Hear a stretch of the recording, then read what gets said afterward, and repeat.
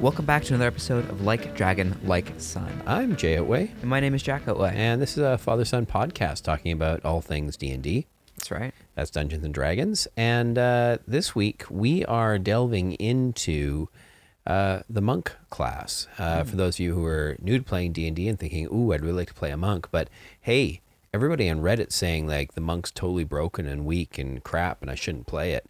To which I should say, stop reading Reddit. There is no bad D&D class. Only people who don't play their characters good enough. Oh, well, okay. I don't know about that.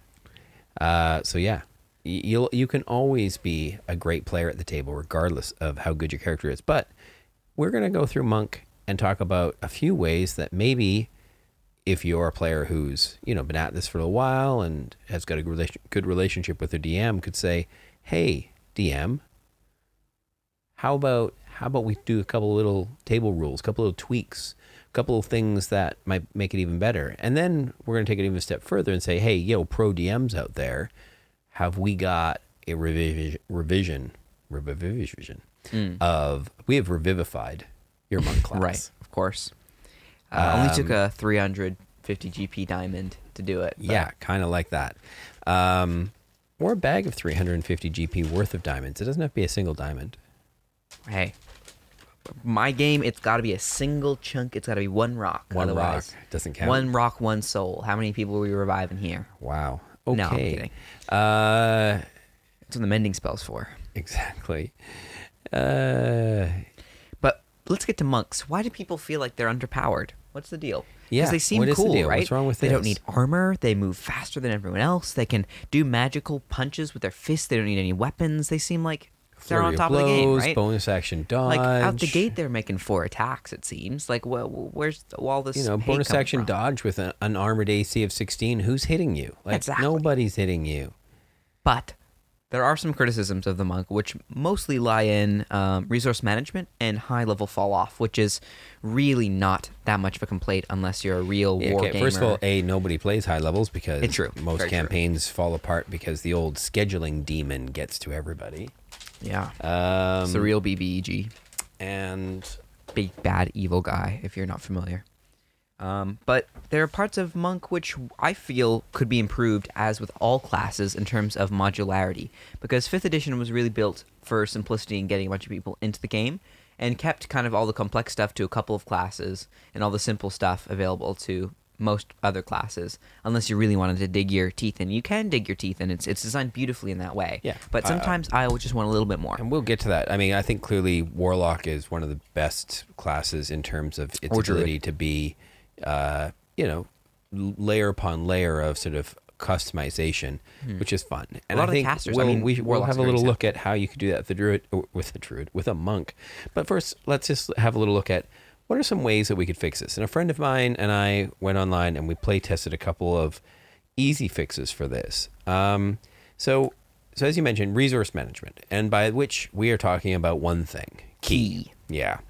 That's your special thing as a monk, Everybody keeps saying, oh, I don't have enough key. I don't have enough key. Of course, to which my answer would be, can I just give you more key? Would that solve the problem? Mm-hmm. But then on the other side, people are like, no, because they're just going to spam the flurry of blows. And I'm like, so? Or actually, that's not the one they're worried about. They're going to spam the stunning strike. Now, as a DM, I have to say, stunning strike is bloody annoying. Mm-hmm. I've had a lot of big monsters come out in the battlefield and the monk just goes, pop. Oh, you're stunned. You know, and the whole party just like wails on the creature for a round. And then the creature is like, okay, I'm not stunned anymore. And the monk, boop. Oh, you're stunned again. I think that speaks to a commentary on how perhaps I guess underwhelming. I don't say underwhelming, but how frustrating conditions are in fifth edition, and that there's only poisoned for a condition that doesn't take your turn away practically. Like almost every other condition is some form of incapacitated, which means you can't have a turn, which is just so annoying, right? And well, but here's the thing: as powerful I think that feels like, oh, you look at that, your character has stunned somebody in the map. Those who play monks inform me that this is really boring. This is all my character does. I go out and I stun somebody. Mm-hmm. And it's like, oh, what am I going to do this turn? I'm going to go in and use a key point to stun them. Yeah, and well, hopefully I won't run out of key points, because if I can't do this, then I can't do anything. And then I'm like, okay, if that's how you see your character, clearly this is broken, because that's really boring. And nobody wants to play a boring character. Of course. And also, I think there's also, we talk a lot about in combat, that is. Subverting tropes in this game as well. Like, how do we make an unusual ranger or an unusual like fighter, things that don't even look like the class. We built a cleric with a bard, and we've built, a fighter with a warlock. Like we've done all sorts of interesting builds, but I'm not sure I can use a monk class to build something else terribly well, because they really don't have a lot going for them. Apart from this sort of Key. A bunch of, strikes they get to do with key, and they are an unusual one when they come around on their turn. It's like they end up rolling and rolling and rolling and rolling the d20 for what, d4s, d6s, maybe d8s, paff, you rarely all ever this see little d10s. tiny small amounts of damage that are rolled again and again. Meanwhile, then the rogue takes their turn, rolls once, and dumps a bunch of d6s into their sneak attack damage, and like, okay, I'm done my turn. Sure. So, and then hiding and they can do their bonus action stuff infinitely. Well, theoretically, you have a limited number of times you can do those things, which feels like it's kind of unfair. The rogues definitely have got, when compared to monks, an unfair advantage in that way, and are more fun to play. Very because true. Of it. Very, very true. So what's the fix here? Get rid of key points? I think it's like a unique part of the class that makes it very, very like approachable in a sense.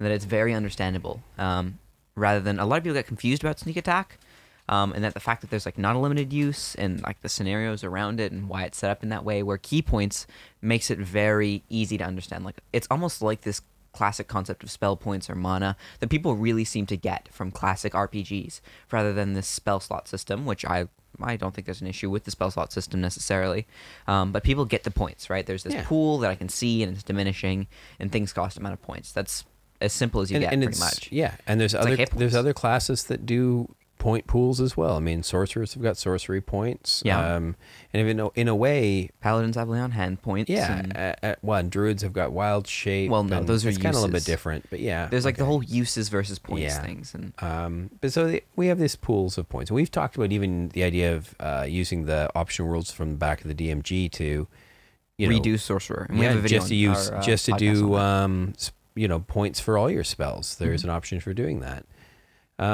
So point pools aren't they're not unusual, but we don't want them to be the same thing, right? So we don't want key just to be another magic pool, right? Sure. Key needs to be treated as something a little bit different. It has to do with mind and body, right? Because that's kind of, I think, the sure. I mean, essence of the way key is sort of written is it's this force, internal force that you've cultivated that enhances you and gives you your martial prowess, rather than just physical training or just this burning rage or whatever you might flavor your rage as, or immense like knack like a rogue might have, or in cunningness. Yeah. You have a study of magical energy within yourself.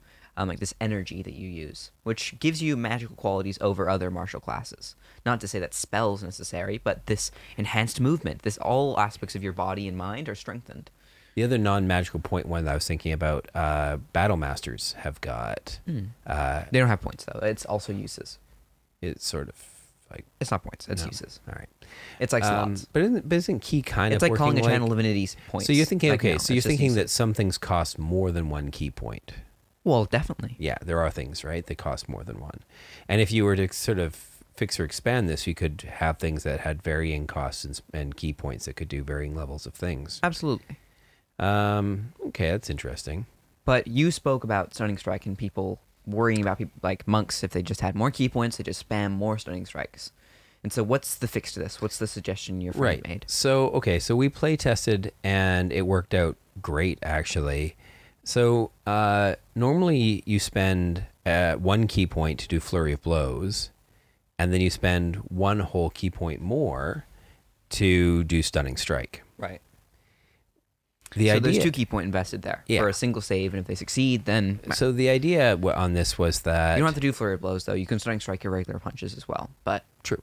So we thought, well, wouldn't it be nice if we just put those 2 things together, right? So Flurry of Blows and Stunning Strike, they became a package deal. So when you did Flurry of Blows, it automatically came with the save that the creature had to make. I don't know how I feel about that. That helped conserve key points, for sure. Sure, but what if my monk isn't like that? I mean, why do all my punches got to be knockout punches? I mean, I guess I could flavor it, but it seems, again, somewhat absurdly powerful. It still costs me my bonus action to do now. I can't do it as a part of my regular attack. But if I was attacking anyways, that's when my flurry of blows comes, right? So, I don't know. I feel like is this for both strikes or just for one of the extra strikes you get? That's a good point. It was for both. For both. So there's still 2 chances in 1 cost. Yeah. So now the cost has been halved. Yeah. So Every turn I can attempt to stun people twice, yeah. Now, which again, people might have an issue with. yeah, it seems like, oh my goodness, they're just going to be spamming the heck out of this. Now, it is true after stepping back and looking at it. Even though as a DM, I think, oh my gosh, they're always succeeding on stunning my creatures. The DC save on it actually isn't that hard. It's like any spellcaster save. Yeah, it's kind of, its function doesn't always kick in. The damage often usually does. You seem to hit your 2 hit seems to be better than the success on the stuns. That was just one way that we found to sort of. It also kind of just sort of streamlined the process just a little bit. The other Yeah, suggestion, I don't the other think I would go that suggestion we tried was leaving the cost on Stunning Strike, because then like you say, you could decide if and when you want to use, if you're that sort of guy, and then instead giving Flurry of Blows for free. Right. Well, they kind of already do get one in that martial arts gives them a free punch automatically, but flurry of blows would mean that they get 2 free punches. And I like to like the idea that some people suggest like, oh, instead of getting normal extra attacks, instead make their flurry of blows stronger. Where it'd be like, instead of 2 extra strikes, now it's 3 extra strikes, 4 extra strikes, whatever, right? Which I think is not a bad idea either. I went from a completely different direction, but we don't have to go jump to what my solution was right away. And touch on some of the other smaller, minute details which make me feel a monk isn't quite as versatile or as inviting as some of the other martial classes. And the first thing is the proficiencies you get. As opposed with rogues who get things like even crossbows, longswords, rapiers. Rangers get all martial weapons, so do paladins, fighters, barbarians. Almost every other martial class gets more weapon proficiencies than you do, which is okay. Like, what? I'm unarmed anyways. I don't need weapons, but still, it does limit you. It basically just gives you like simple weapons and short swords, which are considered monk weapons. There are other things like Kensei that try to remedy this by giving you more. I don't really mean remedy, but get what I'm saying. And I think if there's someone who wants to play someone with a big, not necessarily super big weapon, but they want to do more of a katana like longsword thing, or play into those ideas, or a big war hammer that they swing down like and flip around with, and like the whole contrast between their light bodies and heavy things and momentum, like that's totally a cool idea. And so I just wanted to give people the option to have all simple and martial weapons would be the first thing I'd change with monks, is just making them proficient in all sorts of weapons. I mean, monasteries don't just train in the fist. There's all sorts of types of weapons. And I still exclude heavy weapons, except longbows, from what can be monk weapons, because I feel like great swords don't necessarily match. But if a player really came up to me and was like, I'm willing to sacrifice something else, could I have a big great sword? You think of comics or manga like Berserk, or I could imagine one with a glaive or things like that. Those are all examples of how you could do a monk with a heavy weapon, and I think it's a cool concept for sure, right? But I still think that for most situations there wouldn't be a big heavy weapon that they'd be wielding. Still, up to consideration. They do get more tools than most of the martial classes, which is unique, but again, hardly ever comes up in any game I've seen. Their saving throws are all physical based, although they do get them like more of them at higher levels. I wish that was introduced a little bit sooner, that they get wisdom saves sooner, because I feel like the protection of the mind is a big part of monks, and that's kind of under-realized early on. And then finally, they get some of the worst amount of skill proficiencies, given how skillful they feel somehow. Yeah, they aren't skill monkeys at all. At all, no. Yeah. Like, they're on the par of Barbarian. Like, they're that skill-less in a sense. Like, the skill list for Barbarian is maybe just as, like a very similar size to the skill list of Monks. Like, Monks get an option, they can pick 2 from a list of 6, whereas it's the exact same as Barbarian. And the thing is, we keep coming to monks as if they always have to be a martial artist, right? Like, it's almost as if D&D has made those words synonymous with each other, right? A monk is someone who comes from a monastery, typically. This isn't necessarily, and you can flavor what you think in your game qualifies as a monastery or not, but it could be a whole range of different things, and these could be very studied people, very cloistered. Well, they don't have to be so much even powerful fighting type people. Like, I think there's so much in D&D that is geared towards damage output. And monks, in many ways, were just completely tooled up to be this person who's just, all like, whoa, throwing as many punches, paff, and as they can. Where instead of stepping back and looking at a little bit more of, oh, well, what does ki mean, and how can I do that to flavor this character, be it like either through a weapon or maybe being a very defensive or a way that they can help other people in the party. Can they be a support role? Could they even be some type of healer, since they seem to be all into mind and body and things? Like, there's a lot of stuff here that I think are doors that aren't opened for monks. And because of that, that's why they feel so one-dimensional. That's why it's just like, oh, I'm the guy that does Punches martial arts and stuns like, people, and I can run fast. Yeah, it is limiting. And so a fix I would also give is increasing that 2 proficiencies from a list of 6 to 3 proficiencies from a list of 10. To make them much more versatile in terms of the skills you could pick up, as well as giving them expertise down the line. Now, I make a bunch of other significant changes, but before we get to some of those, what are other things that people typically complain about the monk? Do you have like other things that were changed or that you guys talked about?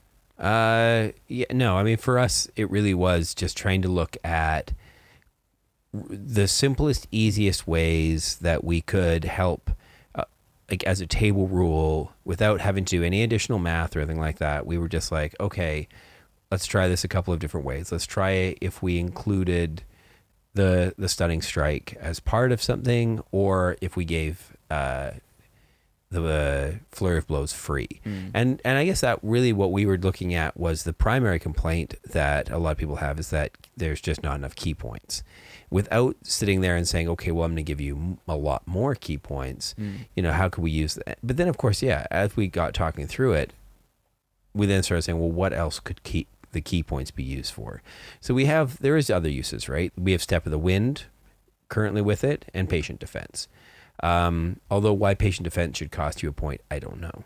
Well, because getting every turn as a bonus action immediately make every every attack disadvantage is kind of powerful. Well, look, dodge is underrated. Rogues get dash or disengage and hide all as a bonus action every round if they want them. Yeah, and that's why fine. A bonus action dodge.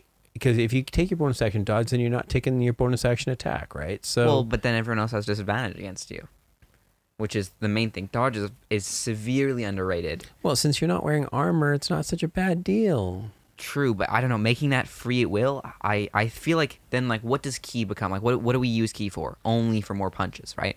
Because now we've removed another key thing. I think we need to look at it in terms of other things, like could you That's do what healing? I mean. Why can't could you do patient defense be part skills? key Could still? you?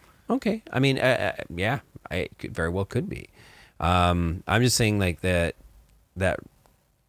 the argument that I would often hear would be the how any of the things that you currently spend key on, could they be for free? And I don't know. I don't know. I actually don't know. I wanted to make key more of a significant thing for monks, because you don't get it until second level, which feels like it's a thing that you learn or develop, which I kind of want to be out of the gate. at least the way I would feel. And I do a major restructuring of the monk class that kind of takes all these like floating features, I feel like, with the monk, because it does feel like you're getting a lot of different things in a similar way to the rogue does, where they just pick up lots of different things, which kind of push you down a path you might not want to go.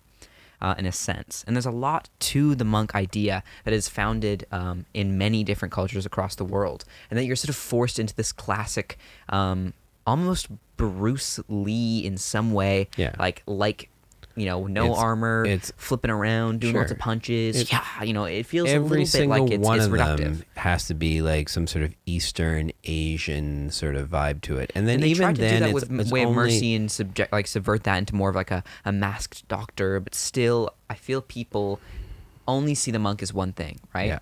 Yeah. And there's all sorts of monks across the world that aren't at all Asian. Not to say that to discount that. I think I love playing monks inspired by that because we live in an Asian place filled with those sorts of films, which are inspiring and developing. And it's good to see that there's any sort of representation. But if we're being reductive, then it feels like there's more potential out there, and attention has been given to things like the ranger, but it always felt like the monk was just kind of this one thing that you were. You know? I mean, like there's only one image. I'm for just a monk. looking right now, even at the subclasses, right? Ascendant Dragon, It's cool. Drunken Honestly, Master, it's one of my 4 favorites about it elements, personally. Kensei, Open Hand, Long Death, Sun Soul. Like, all of this is just tiny variations on the same idea, Pretty much. right? Like, we don't actually... If I wasn't super familiar and in depth, like could I tell you the difference between Drunken Master and Open Hand? I don't think so. Could I tell you the difference between it just seems to me that this is a Mercy bit... and Shadow? This could be treated a little bit like the way that the Warlock has got different levels of things, right? If you wanted to have a martial arts type ability for your monk, that there should be a number of different martial art type experiences, and some of them a little bit more magically or elementally charged, as some of these are, that you could choose from. But that's only one aspect of your monk, right? That isn't everything about your monk, right? That you should be able to pick and choose that and combine it with, your monastic traditions, which should be another layer of choices on top of that. Exactly, because there's no choice besides your initial proficiencies and then your subclass and ASIs, which is it. There's nothing else you got to choose. And most of the martial classes end up being like that. If you're barbarian, you know what that feels like. You have no choice, essentially. Paladins and rangers get their spells, and newer rangers might get to pick things like... Actually, no, the newer rangers actually remove this customizability, but there used to be things like favorite enemies and things like that, or subclasses which give you more option. Like even the fighter, the battle master, gives you supreme choice, and there's fighting styles too, which all give this more customizability, and that's why the ranger, paladin, and fighter feel more like unique characters. And they don't feel like one thing. They feel very versatile almost with all their truly unique subclasses. I mean, you look at fighter, and there's distinct difference where in the monk, it can feel like it all kind of looks like the same thing. Is this person punching, but their punches do something a little bit different. I'd say Barbarian does feel the same, and I think at some point Barbarian needs a revamp as well that makes them more customizable.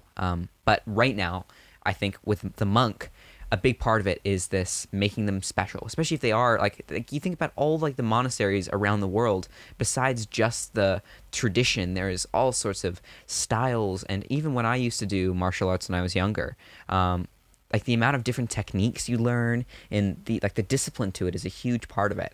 The idea of of asceticism almost is even mentioned in the description, but it feels like it's almost sort of lost. Like this self-discipline and training is a huge part of it, but feels like it's never really realized in the monk. And so my version kind of completely shifts around how it works to make it a little bit more like Eldritch Invocations for your Warlock, which are not only necessarily martial art options, but some of them very much more magical. Some of them spellcasting, some of them healing, some of them leave supportive. it up to the player and the DM then Defensive to too, all of them. to describe where they got these powers from. Yeah. Let them sort of build their own backstory, their own monastery, their own nunnery, their own whatever, and that could be that could be totally subverted too. It doesn't have to be some remote, isolated, place on top of a mountain somewhere. You could be an inner city basement place fighter or- yeah, but you're often a caring sort of person. Maybe it was a soup kitchen and you just had to protect, the homeless people all the time, and you just got good at fighting in the streets just to protect people. You know what I mean? Like that story right away, I'm like, oh, that's a neat kind of character, right? Mm-hmm. Like that's somebody whose origins are much more about caring and looking after people. And the fighting was, or developing a incidental to it. discipline, Yeah. like paladins have oaths, you have your own sort of discipline and practices and techniques that you've developed, whether through helping people, whether through study under a monastery. Some of them maybe not even offensive, like not kicking people and throwing them across the room, but more running over and learning how to use your energy and flow that into other people to help them or hinder them, or to create magical effects. You know, maybe you did awaken in a sorcery in a completely different sense, almost this attunement with nature in a way that Druid often also fails to really realize without just turning into a little wolf, or you actually can control the waves or the winds or whatever it might be that feels like this classic concept of a monk without needing to be dedicated to a specific subclass. And the way of the Cobalt Soul, which again, it bugs me that it's still stamped with unofficial material. I'm pretty sure it's in an actual official book, but No, it's not. is it not in? No, it's not. In Explorer's Guide to Wildmount? Yeah. It's not. Really? No. Huh. Okay. But still, the one thing I was going to say about Cobalt Soul, those of you familiar with Critical Role would know this. Those of you who haven't watched it, it was from their second campaign. They had a character, and the Cobalt Soul was a sort of repository of information and books and things. And whilst the character still more or less played a monk that had the usual, punch, punch, punch, it did always sort of make me think, well, yeah, that's actually something research and, libraries and connection to those sorts of things. Like your so-called monk could really begin as a librarian of some sort and have much more of a research. And that then suddenly gives me vibes more like the knowledge domain cleric almost, where your key suddenly can start fueling, knowledge-based stuff, or, those sorts of ideas are, I think, what's really missing in the monk. Yeah. And the way I've chosen to redo it is kind of takes out all these sort of like things. Like if you open the monk page, you'll see they get so many different class features. If you look at their table, it's just like feature after feature after feature that's new, and like what are all these? What's purity of body, tongue of sun and moon? What are all these things that I'm getting? That suddenly make me feel like I'm going down this path I didn't choose. It's almost like if like the warlock class were just given some of the most generic invocations and then called it a day, right? Like how boring would that be? And so I've taken, I've not taken it upon myself, but I've wanted to redo it, and I've made key the central aspect. You get a little bit more, just your proficiency bonus, but otherwise it's the same. Monk level plus proficiency bonus, which you get on a short or long rest. Same as normal. But while you have at least one key point flowing through you, so some of this energy, you get your quickened movement, you get your unarmored defense, and you get your enhanced strikes out of the gate to make you feel like this potent energy is driving this enhanced martial prowess, right? That your AC is Dex plus your Wisdom. You can add your intuition to some sense, or this connection to your defenses. All of these things that define the monk in the classic sense without necessarily putting you down a path or throwing all these things in your face all at once. In making key the central part of it. I also, because a lot of the uses for key don't come until later, and so when you're first picking it up, it's like, what do I do with all these points? Well, flurry of blows, etc. None of those are now the standards you get. You'll have to pick those. But before that, you get a free thing where, because some people also argue that monks are some of the squishiest, that rogues get all sorts of things like evasion, uncanny dodge, and other sort of saving throw things later on that can make them very capable of slipping away and avoiding a lot of damage for their D8 hit die, which for the martial classes is the lowest alongside the monk. Ranger, Paladin, Fighter all get these D10s, and the Barbarian gets the D12 plus Rage, and they are much more built for taking damage when really you're built for getting in and then dipping out. But you can only do so much. That actually does remind me of one other thing that we play tested. So if you want a simple table rule that can definitely help monks feel a little bit tanky, they currently have something called Deflect Missile, right? Which is only for when they're being shot at by a range attack weapon. We changed it to just call it deflection. And it would basically work the same way, but also for melee attacks. So they burn their reaction and then can roll to reduce the damage that an attack does to them. Of course, you can't really deflect a strike like that, per se. Well, you can't spin around and throw it back, right? Right. Well, although maybe, why not? You could describe it martial artly that you somehow, there's lots of martial arts stuff that seems to turn a person's weapon back on them. But we were just using it to reduce damage potentially to even to 0. And because it's a reaction, you're only getting that once per round. So, you use it when you think most strategically you should. But that also can have a huge effect on the hit point savings. If you're reducing damage you've taken by 10 per round or something, then hey, well, you're going to live a lot longer. True. And that might need a cost key if that really is powerful. And it the point where it's in playtest means that's sort of undefined and it needs more practice. But my solution was essentially to give people a chance to channel their ki and give themselves some temporary hit points as monks, to make them allow them to withstand a little bit more, if they're willing to spend that ki in that direction. Also at first level, you do get martial arts, but it's very simplified. There's simple martial weapons that aren't heavy. Those are all monk weapons for you. You still get longbows. It's all dexterity, like normal, and there's the D4 that scales in size, as usual, provided you aren't wearing armor or wielding a shield, like normal monks. And the free unarmed strike is a bonus action. This doesn't push you too far with flurry of blows or things that suddenly you feel like you're just the punch person, but it gives you plenty of options if you want to follow into that path or even fall back on it if you need to, without pushing you too far. And that's all just first level. The big change comes at second level with ascetic aspects, which essentially sort of redefines the direction of the monk. Rather than giving you flurry of blows, giving you patient defense, giving you step of the wind, those are now a few options from a list of many, which may push your monk in different directions, and is definitely more of an advanced type of game for new players who might be a little overwhelmed. Do you get all of them, or do you pick and choose? Well, you pick and choose. Yeah, you wouldn't like get a all warlock or a sorcerer. Of course, that's what I mean. It's like invocations, or like battle master maneuvers. Not all of them are martial or damaging, but they all have. And that means everybody's build of their monk can be designed a little bit more around the flavor that they're trying to bring to the table. I always flip between... Because what happened to the idea of I always from Robin Hood, there was a character named Friar Tuck. He was clearly a monk, but he was really kind of fat, ate all the time, was usually the typical thing. That's not a monk build that we really do now, the fat, slow monk. But I think the idea of being able to have archetypes rather than stereotypes so that I can build something like that's outside of it, and they can choose different skills that aren't necessarily step of the wind, right? Because that doesn't make sense for that sort of character. Exactly. And there's all sorts of different options. I flip between whether replacing it happens between levels or between long rests.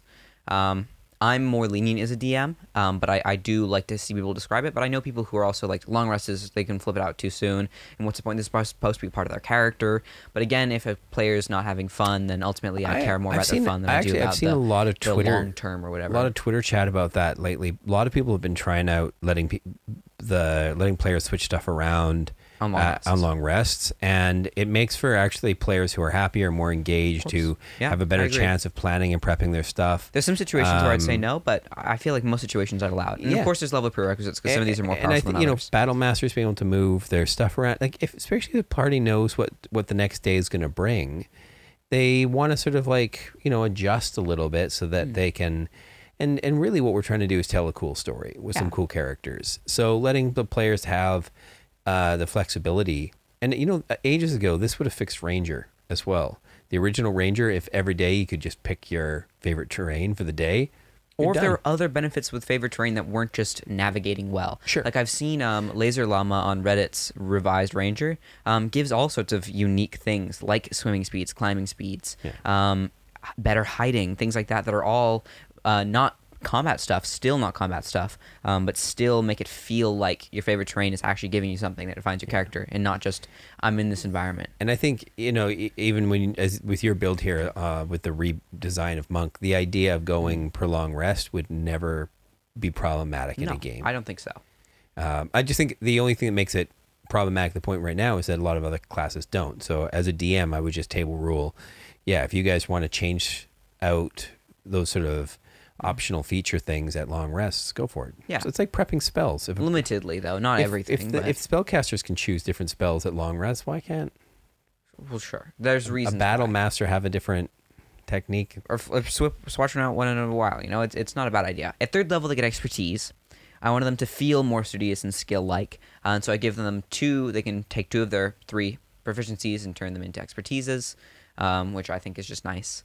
Also, 3rd level, you get your monastic tradition. Makes them a little bit more like rogues. So with their when you're getting the things like expertise, that. what sort of, like, you could, like, gain expertise in anything that you're already proficient in, or? I mean, do rogues get to do that? No.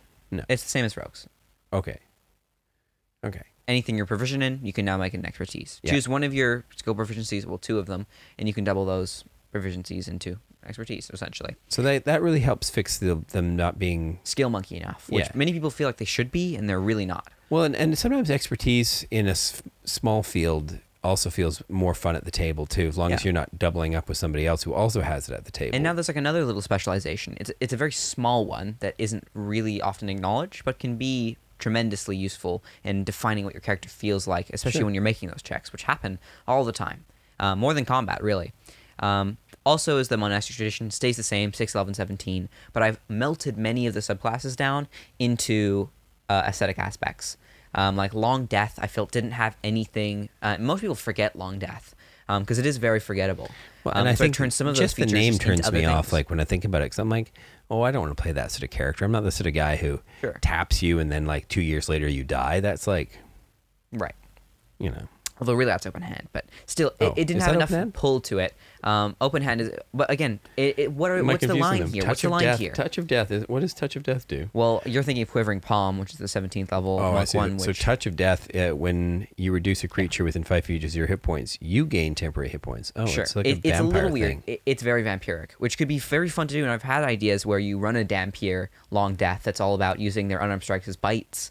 And Yeah. really, that's the whole idea, which is a cool concept, but it's cool one time. And Long Death is often ignored outside of that, and so I feel like it doesn't need to exist. 4 elements, a lot of people complain about, is just like having nothing besides their very limited spell casting, which is a very fair complaint. And so I've just melted them down into aesthetic aspects, essentially, because a lot of them are already very modular choices you make, which just makes sense with that feature already. You know.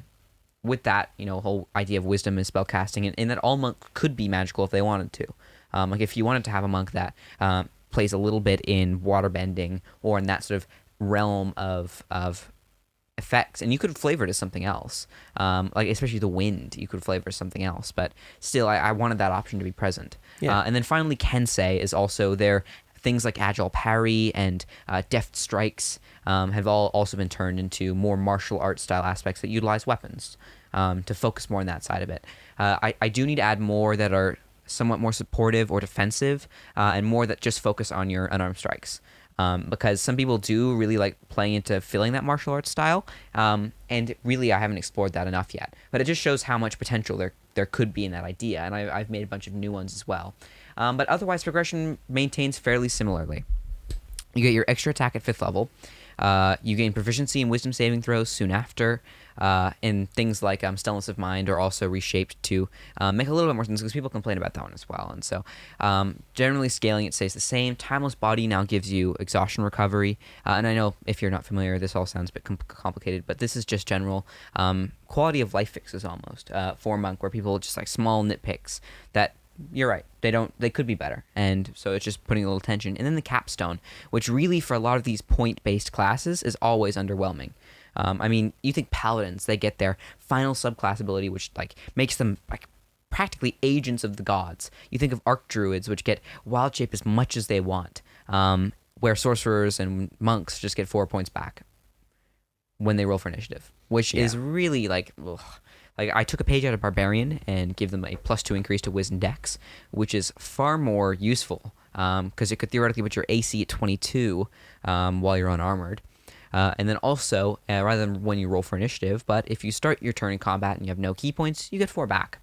Way more generous, and people will be like, that's overpowered, you have infinite key points now. And yeah, but it's 20th level. You know, it's not like I'm just saying you have unlimited key points. You could run out on your turn, and then you just get 4 back, right? And 4 is if you're spending more than 4 a turn, you know, and you don't get 4 every turn. It's if you're at 0. You know, that's just, I feel, reasonable. And so if you run out between combats, you'd still be out, and I don't know. That's what I use to justify it. But ultimately, it's 20th level. No one ever gets there, anyways.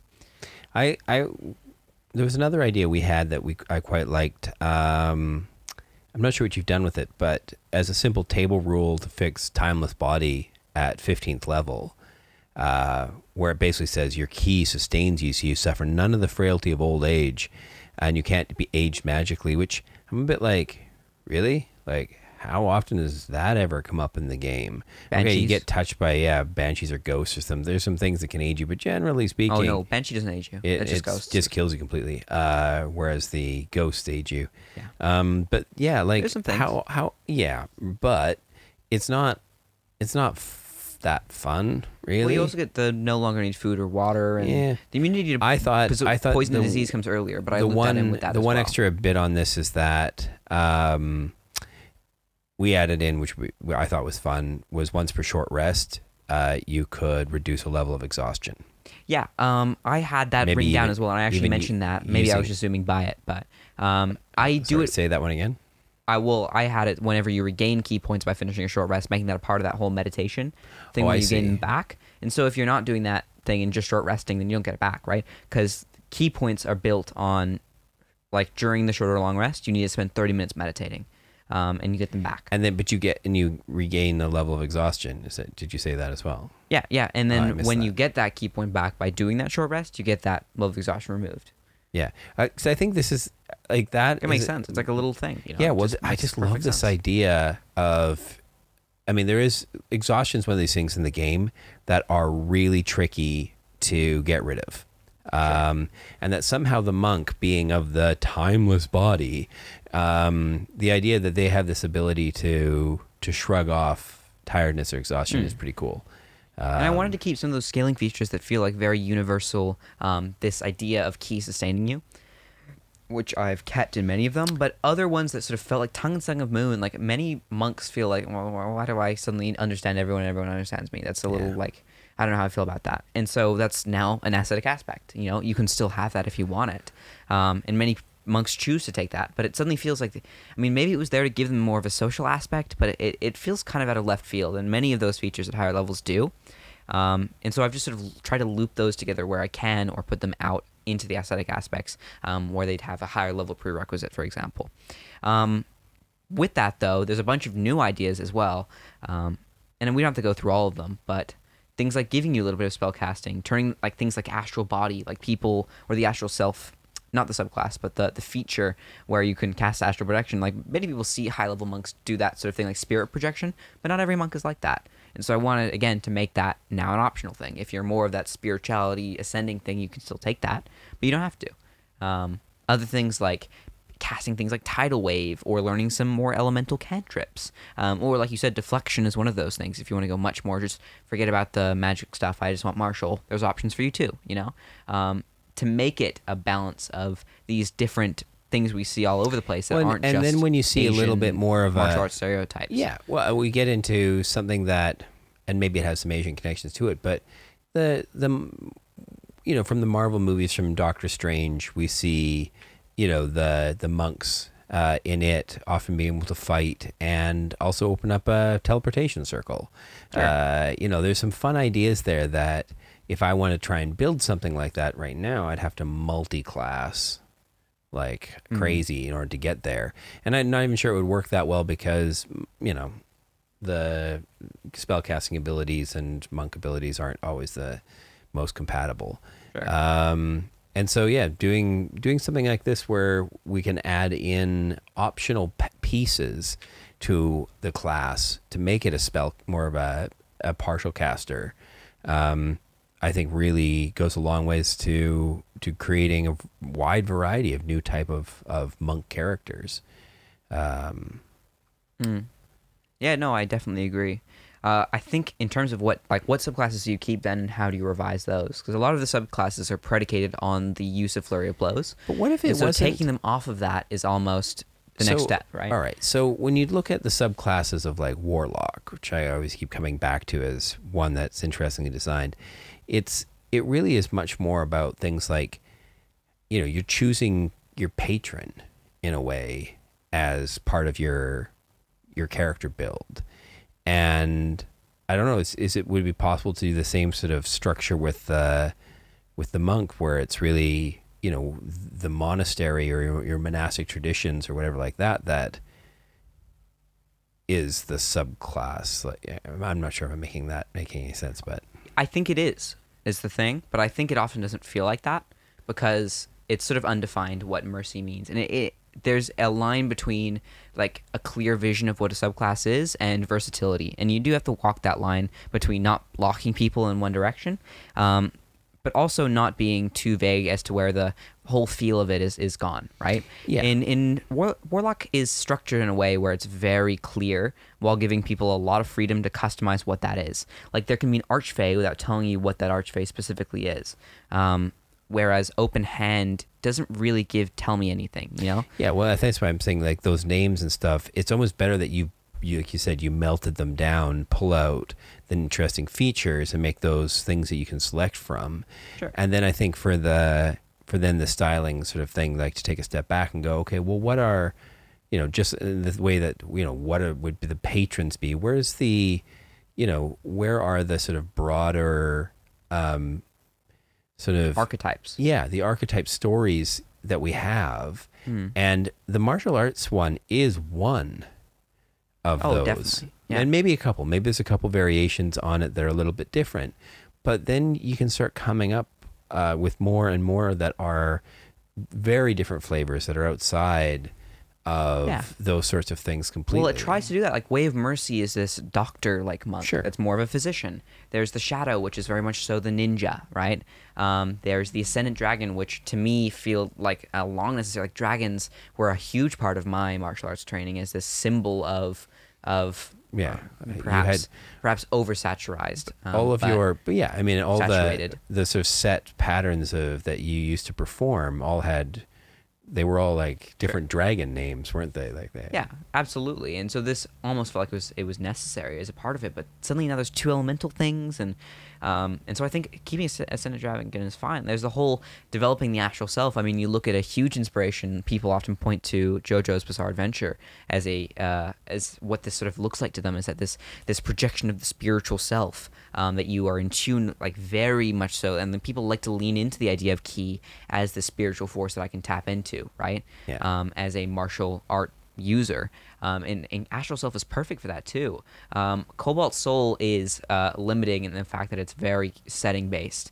Cobalt Soul doesn't tell you anything about what the subclass does unless you're familiar with what those monasteries are. You step it back and you talk about, you know, something about a library, something about research. Well, it's actually very much so about getting dirty and extracting the truth. Well, hers was, but I'm saying like if we were building ones where the features are, where we were trying to sort of say, hey, where'd you come from? And like you said, one could be sort of a medical sort of place, another could be a even in the house of a dragon or underneath the you know, lair of a dragon or something. Another one could be a library type space. Another one could be something that was much more natural, elemental based, you know. And so we do start getting those sort of things, but we back it up farther so that when a player comes into it, they're like, okay, so this is like under the dragon type umbrella. I can do almost anything I want in this space, rather than it being so prescribed as this is what your subclass is, just tiny little narrow thing. Don't step outside. Yeah, definitely. Don't color outside the lines. I mean, some of the subclasses, like we said, Kensei, Long Death, feel like one, either they're never chosen or they're always chosen, because people be like, well, I want to do a monk, but I don't want to just punch people. I want to use weapons, and the only way I can really do that well is if I go Kensei.